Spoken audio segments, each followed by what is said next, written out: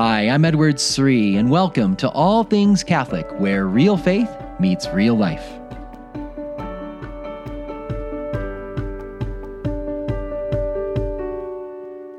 Are you willing to suffer for the truth, to be misunderstood, to be looked down upon, to be hated, to be persecuted?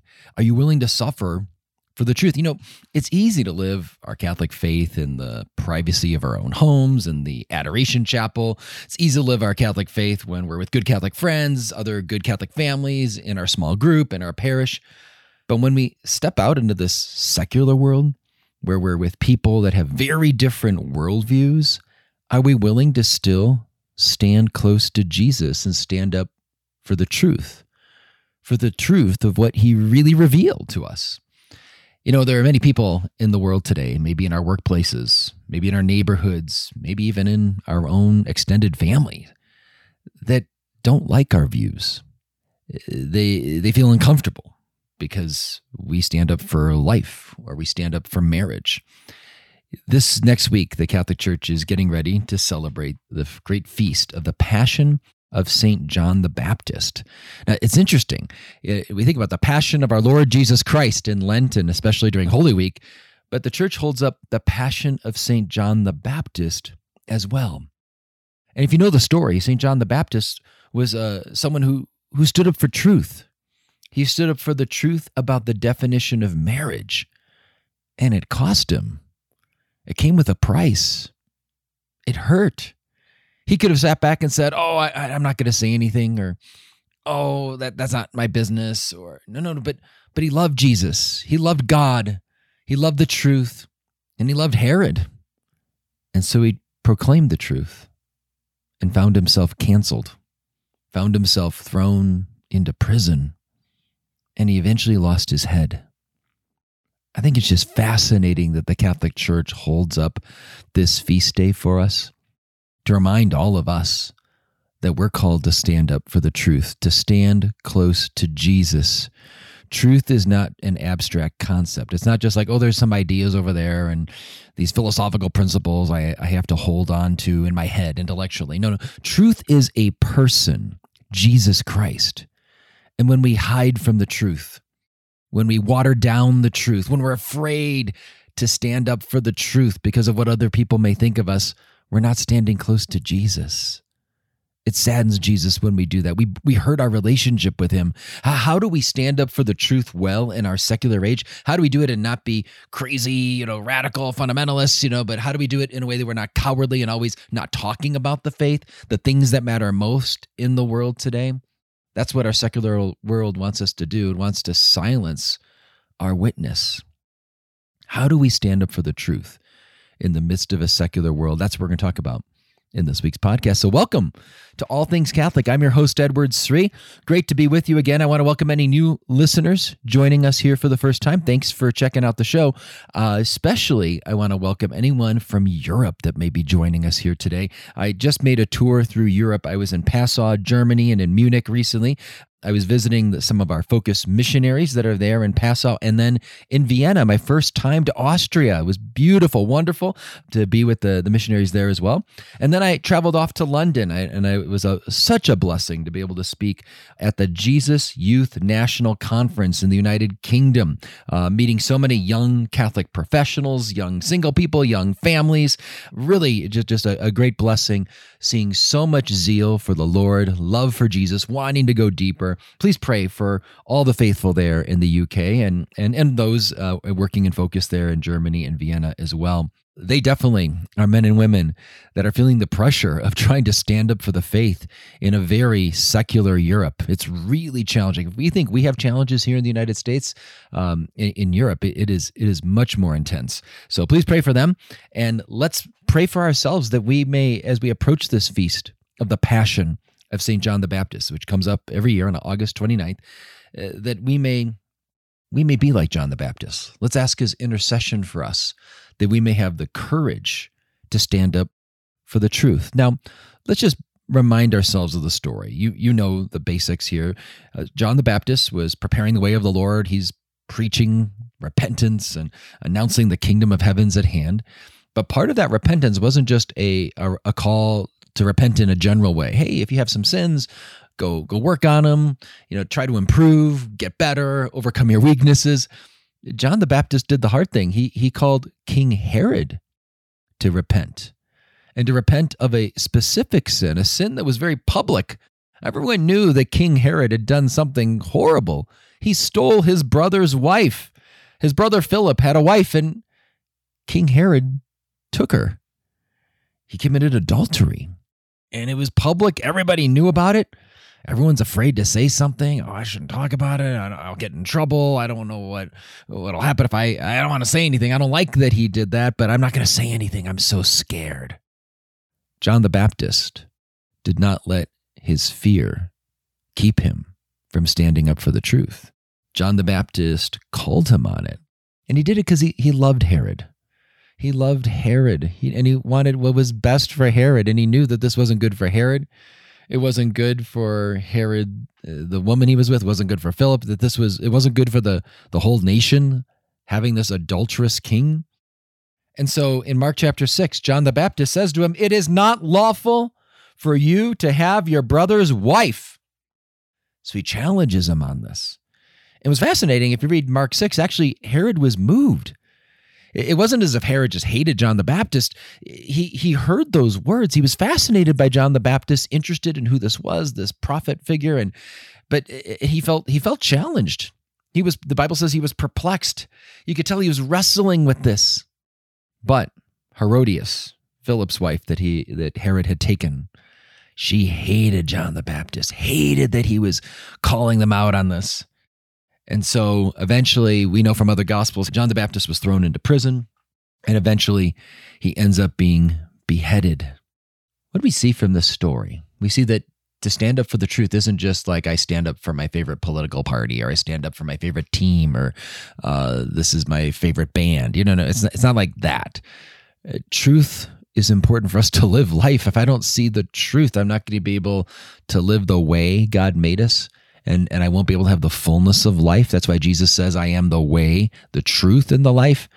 I need to see the truth. I need to see the truth about who God is, about who I am, why I'm here, how do I live, the moral life, the truth about like the 10 Commandments, the Beatitudes, the virtues. I need that, yes, to get to heaven, yes, to be a good Christian, but I just need that to be a flourishing human being. If I want to be happy, I need to follow God's plan for my life. God has a plan. He made me in a certain way. And if I follow that plan, I live according to that plan, I will be happy. But when I live outside of that plan, and I just want to make up my own plan, and I want to define myself however I want, that's when I'm going to suffer. I'll be frustrated in life. I won't experience happiness. I won't be thriving. And so why did John the Baptist want to call Herod on his adultery? It's because he loved Herod. And to love is to will the good of the other, the church says. That's what love is. I want what's best for you. And John the Baptist wanted what was best for Herod. And so he preached the truth. That's why we want to share the truth with our family members, our friends, people in the culture. It's because we love them. We want them to live according to God's plan. We want them to live in God's love, to experience God's love more, and to share God's love more. That's why we want to share the truth. But are you willing to suffer for the truth? Are you willing to stand up for the truth when it's going to be hard? Now, I want to offer some introductory points here. First of all, we're talking about standing up for the truth. We're talking about being willing to suffer for the truth, like John the Baptist. But I want to be clear that the Catholic teachings about how we evangelize is, we don't hit people over the head with the gospel. We're called to love people, to love everyone, wherever they're at, whatever their beliefs, whatever their lifestyles are. They are children of God. They are made in the image and likeness of God. No matter how contrary to the gospel their beliefs are, no matter how contrary to Christ's teachings their lifestyles are, they are made in the image and likeness of God still. They are truly meant to be his children, and they have great dignity, and we're called to respect them for who they are as sons and daughters of God, created in his image and likeness. They have dignity as human persons. And so we're going to be warm. We're going to go out to them. We're going to be respectful of them. Pope Francis emphasizes this. JP2 did this as well. The idea of, we can be friends with people we disagree with. We can have conversation. We can have dialogue. And when we're sharing our faith, a second point from Pope Benedict here is, when we're sharing our faith with people who really are coming from a whole different worldview, we want to focus on the heart of the gospel. We don't need to lead off with, hey, let me teach you about papal infallibility. They don't even believe in Jesus, much less a pope. So you're not going to get very far trying to convince them of papal infallibility in an opening conversation, or your opening conversation shouldn't be those tough moral issues. If they ask a question, we have to answer it. But when I'm evangelizing someone on a plane and they ask me something about my Catholic faith, why are you Catholic? I don't say, because of Humanae Vitae, because contraception's wrong. That's just not the heart of the gospel. It's essential. I have to stand up for that as a Catholic, absolutely, and we teach that, but that's not the heart of the gospel message. The heart of the gospel is the story of God's love. That's what they need to hear, that there's a God that freely chose to bring us into existence. He didn't have to create us. He's love, and he wanted to share his love, and so he brought us into existence so that he could share his love with us. It's amazing. He didn't have to do that. And even though we've sinned and turned away from him, didn't follow his plan, he still sought us out.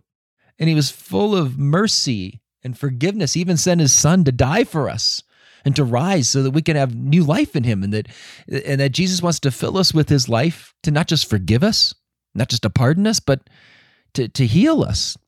He wants to transform our hearts and our weaknesses and heal us of our many sins and defects and wounds and hurts and sufferings. He really wants to do this for us so that we could be with him forever in heaven. That's the great message. That no matter what we've believed in the past, no matter what we've done in the past, that past doesn't have to define us. That we could start anew with God, that he's so gentle and so patient and so willing to forgive. He even died for us. It's just amazing, his love for us. And we want to lead with the story of God's love. Pope Benedict emphasized this, that when we're out speaking in the secular world, like in the media or something, especially where you have to speak in sound bites, we don't want to get into those rabbit holes and those essential doctrines we have to believe, about the definition of marriage or church's teaching on contraception, whatever the tough topic is. We have to hold on to those. We have to be willing to die for those, but they're not the lead-off topics. So we're talking about standing up for the truth and being willing to suffer for the truth. But I want to highlight two things. We've talked about why do we want to stand up for the truth? It's all about love. If I want to love the people in my life, I want to share the truth with them so they can be happy, so they can thrive. Secondly, we talked about how when we do this, though, we want to focus on the heart of the gospel. So initially, if someone doesn't even believe in Jesus, they don't even believe in God, that they think they're not worthy of love, that they've never received authentic love, those are important issues to address, ideally earlier. Again, if someone pointedly asks a question about the doctrines of the church, I'm not going to run away from those. I need to share the truth. But I prefer not to lead off with those things. I want them to have a relationship with God. I want them to understand God's love and his mercy and who Jesus is and the church. And then I can go, there's a more of a foundation so that I can go to those tougher issues. Thirdly, we're called to reach out to those that are lost. The church talks about going to the peripheries. John Paul II, great St. John Paul II, often went out to people of different religions, different backgrounds, and had dialogue with them. We're called to love them, and we should never judge others, judging other souls. We know that we can judge actions, and we can make a judgment. Oh, that's not good for them, or that's not according to God's plan. We can do that, but we don't judge their soul. We don't know their background, their situation before God. That's between them and God alone. So we're reaching out to everyone. We're focusing on the heart of the gospel. We're sharing the truth because we love them. But what I want to zoom in on today, though, is are we willing to stand up for the truth?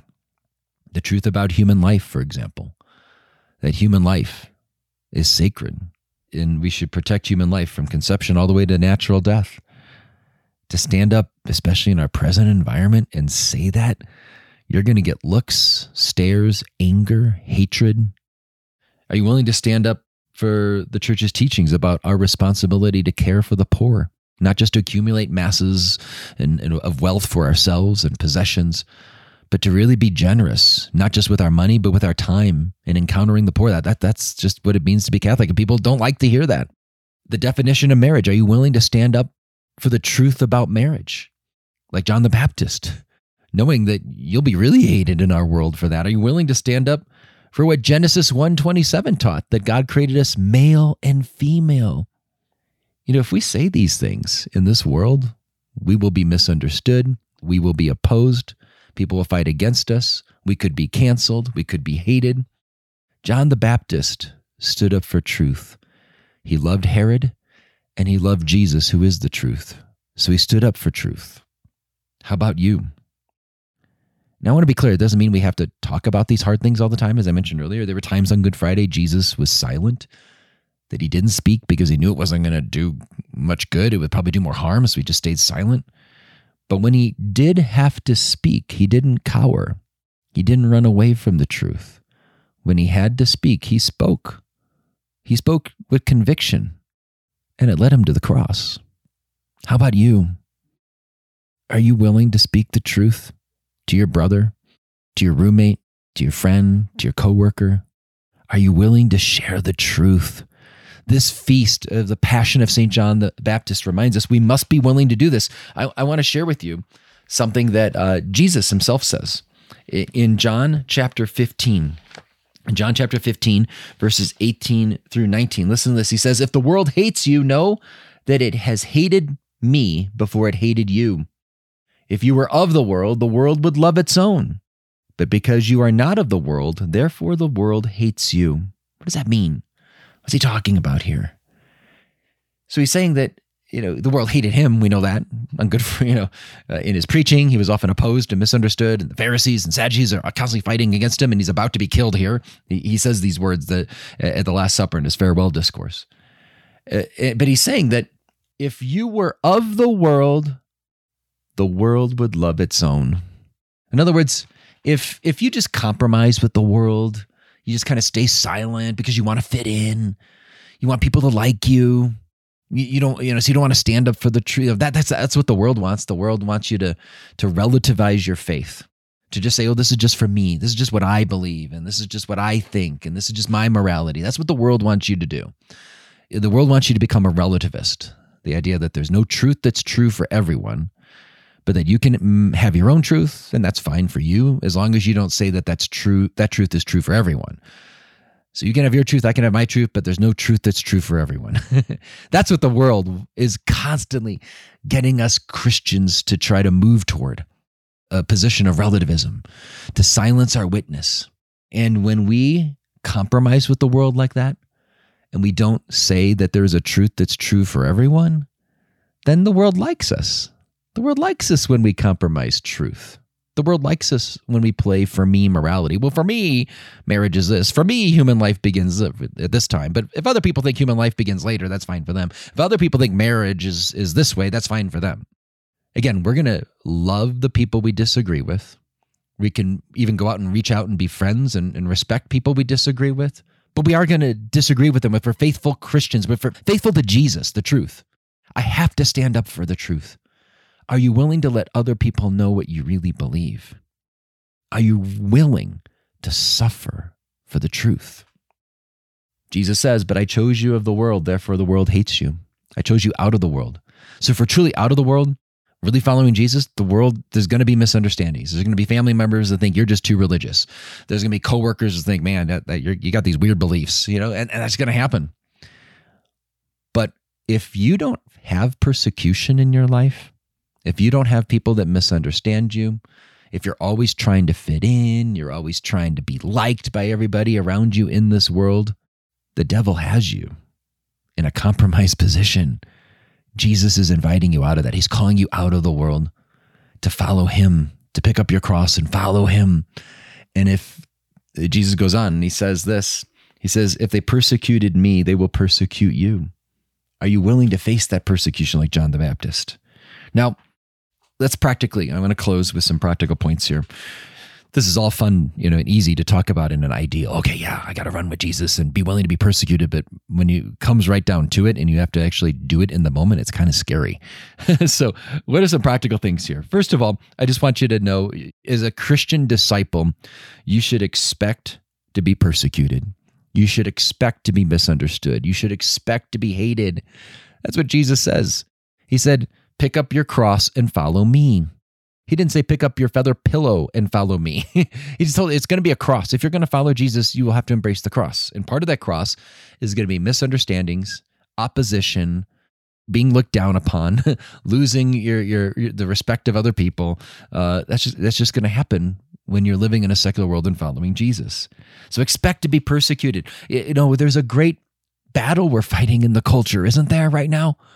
There's a great battle going on all around us. And if you're a soldier on the battlefield and you go out in the battlefield and people start shooting at you, you don't act surprised. You don't go, oh, wow, why are they shooting at me? Why am I being shot at? No. When you go on the battlefield, you should be expecting that the other side's going to be shooting at you. And there is a spiritual battle happening in our culture, in the world. And we're soldiers for Jesus. We're following him. We're following our King. We're going to get people shooting at us. So expect persecution. Don't expect, oh, I found Jesus. It'll be a comfortable life now and everyone will like me. Expect not to be liked. Jesus said, if the world hated me, it will hate you also. It's going to happen. It doesn't happen all the time. There'll be many people that might be inspired by your witness. They may have conversion, but we should expect there will be those times of misunderstanding and persecution. Second thing, to prepare ourselves to be the kind of men and women who are willing to suffer for the truth, we have to be willing to take up our daily cross. And this is a point St. John Henry Newman makes. That, when we're in our little Christian communities, at our parish, with other families, other Catholic friends and young adults, and, where it's comfortable, you're in kind of the jacuzzi with these other comfortable Christians, you call it jacuzzi Christianity when you're just kind of comfortable with the people around you that have the same beliefs. It's easy to live Christianity there, right? But when you step out in the secular world, it's harder. So how do I prepare myself for when I have to stand up for the truth with my boss? And I could not get the promotion. I might lose my job. How do I stand up for the truth with that family member? And I'm gonna see him every year, and they're gonna look down upon me. How do I stand up for the truth with that old friend? And if I share the truth, I'm afraid that they're gonna hate me and not want to be my friend anymore. Or I've got this relative is gonna have this wedding, and because of the situation, I don't think I can go to this wedding if I stand up for truth, and yet my whole family is gonna be upset with me. These are things Christians face all the time. How do I prepare myself for those big moments of facing the cross? Well, I think Newman would remind us it's by picking up our daily cross in the little things each day. Am I willing to endure discomfort? The air conditioning is not working. Am I going to whine and complain about it? Can I practice a little mortification and deal with the heat? Can I do some fasting? A big one here, and I've talked about this with some friends recently. It's, do I always have to defend my reputation all the time? Like if my wife misunderstands or a coworker misunderstands something, do I feel like I have to defend myself and always prove I was right? Because if I'm so attached to being liked, if I'm so attached to being accepted, so attached to what other people think on small matters, I'm never going to be really free to stand up for the truth on bigger matters. So practice little sacrifices now. That could be fasting. It could be enduring little hardships, little sufferings. But I think most especially the idea of being willing to endure misunderstandings. When your spouse, accuses you of something and, they misunderstand, do you have to defend yourself every time? I mean, sometimes you need to, so they know that you weren't trying to hurt them or something. But I'm just talking about those little things that go on in life. Is it really worth it? Or in the office or with your friend group, do you have to defend yourself all the time? Because if you can practice accepting being misunderstood, accepting someone, not seeing things the right way about you or something, like in a small matter, that exercise of your will prepare you to stand up for the truth in bigger matters. Third thing, practice standing up for the truth in small ways. So like, let's say your roommate brings up a certain topic and you go, oh, I don't know if I want to go there. I'm afraid of what my roommate will think. If it's a smaller matter, practice standing up for the truth there. Maybe it's a family member and, it's not going to cost you tons, but it is going to be a little uncomfortable to talk about the truth. Again, I think to find opportunities in little ways to stand up for the truth now will prepare us for bigger things when we may lose our job, when we may lose a relationship, when something bigger is on the line. If I don't practice standing up for the truth in little things, I'm always avoiding the truth, then I'm training my will to cower under persecution. I'm training my will to compromise, and I will never be like John the Baptist. Finally, last thing, of course, is pray. Pray for the grace to be willing to suffer for the truth. Pray for the grace to be like St. John the Baptist. Ask Jesus, Jesus, help me to stand close to you. I know myself. I know I'm weak. I know I like to fit in. I like to be liked. Just tell Jesus. Be honest with him. He loves it when we're honest with him. And just pour your heart out and say, but Jesus, I don't want to do that. On this feast coming up, August 29th, of the Passion of St. John the Baptist, pray, Jesus, I pray that if that's what you call me to some kind of persecution, if you call me to some great persecution like John the Baptist did, I pray that I have the grace to be faithful to you. I know myself, Jesus. I know how weak I am. I know how much I hate suffering. I know how much I hate people misunderstanding me and not liking me. I love to fit in. Jesus, I know my weakness. Please help me. Beg him now. Beg him for the grace to persevere in persecution, the grace to be willing to suffer for the truth.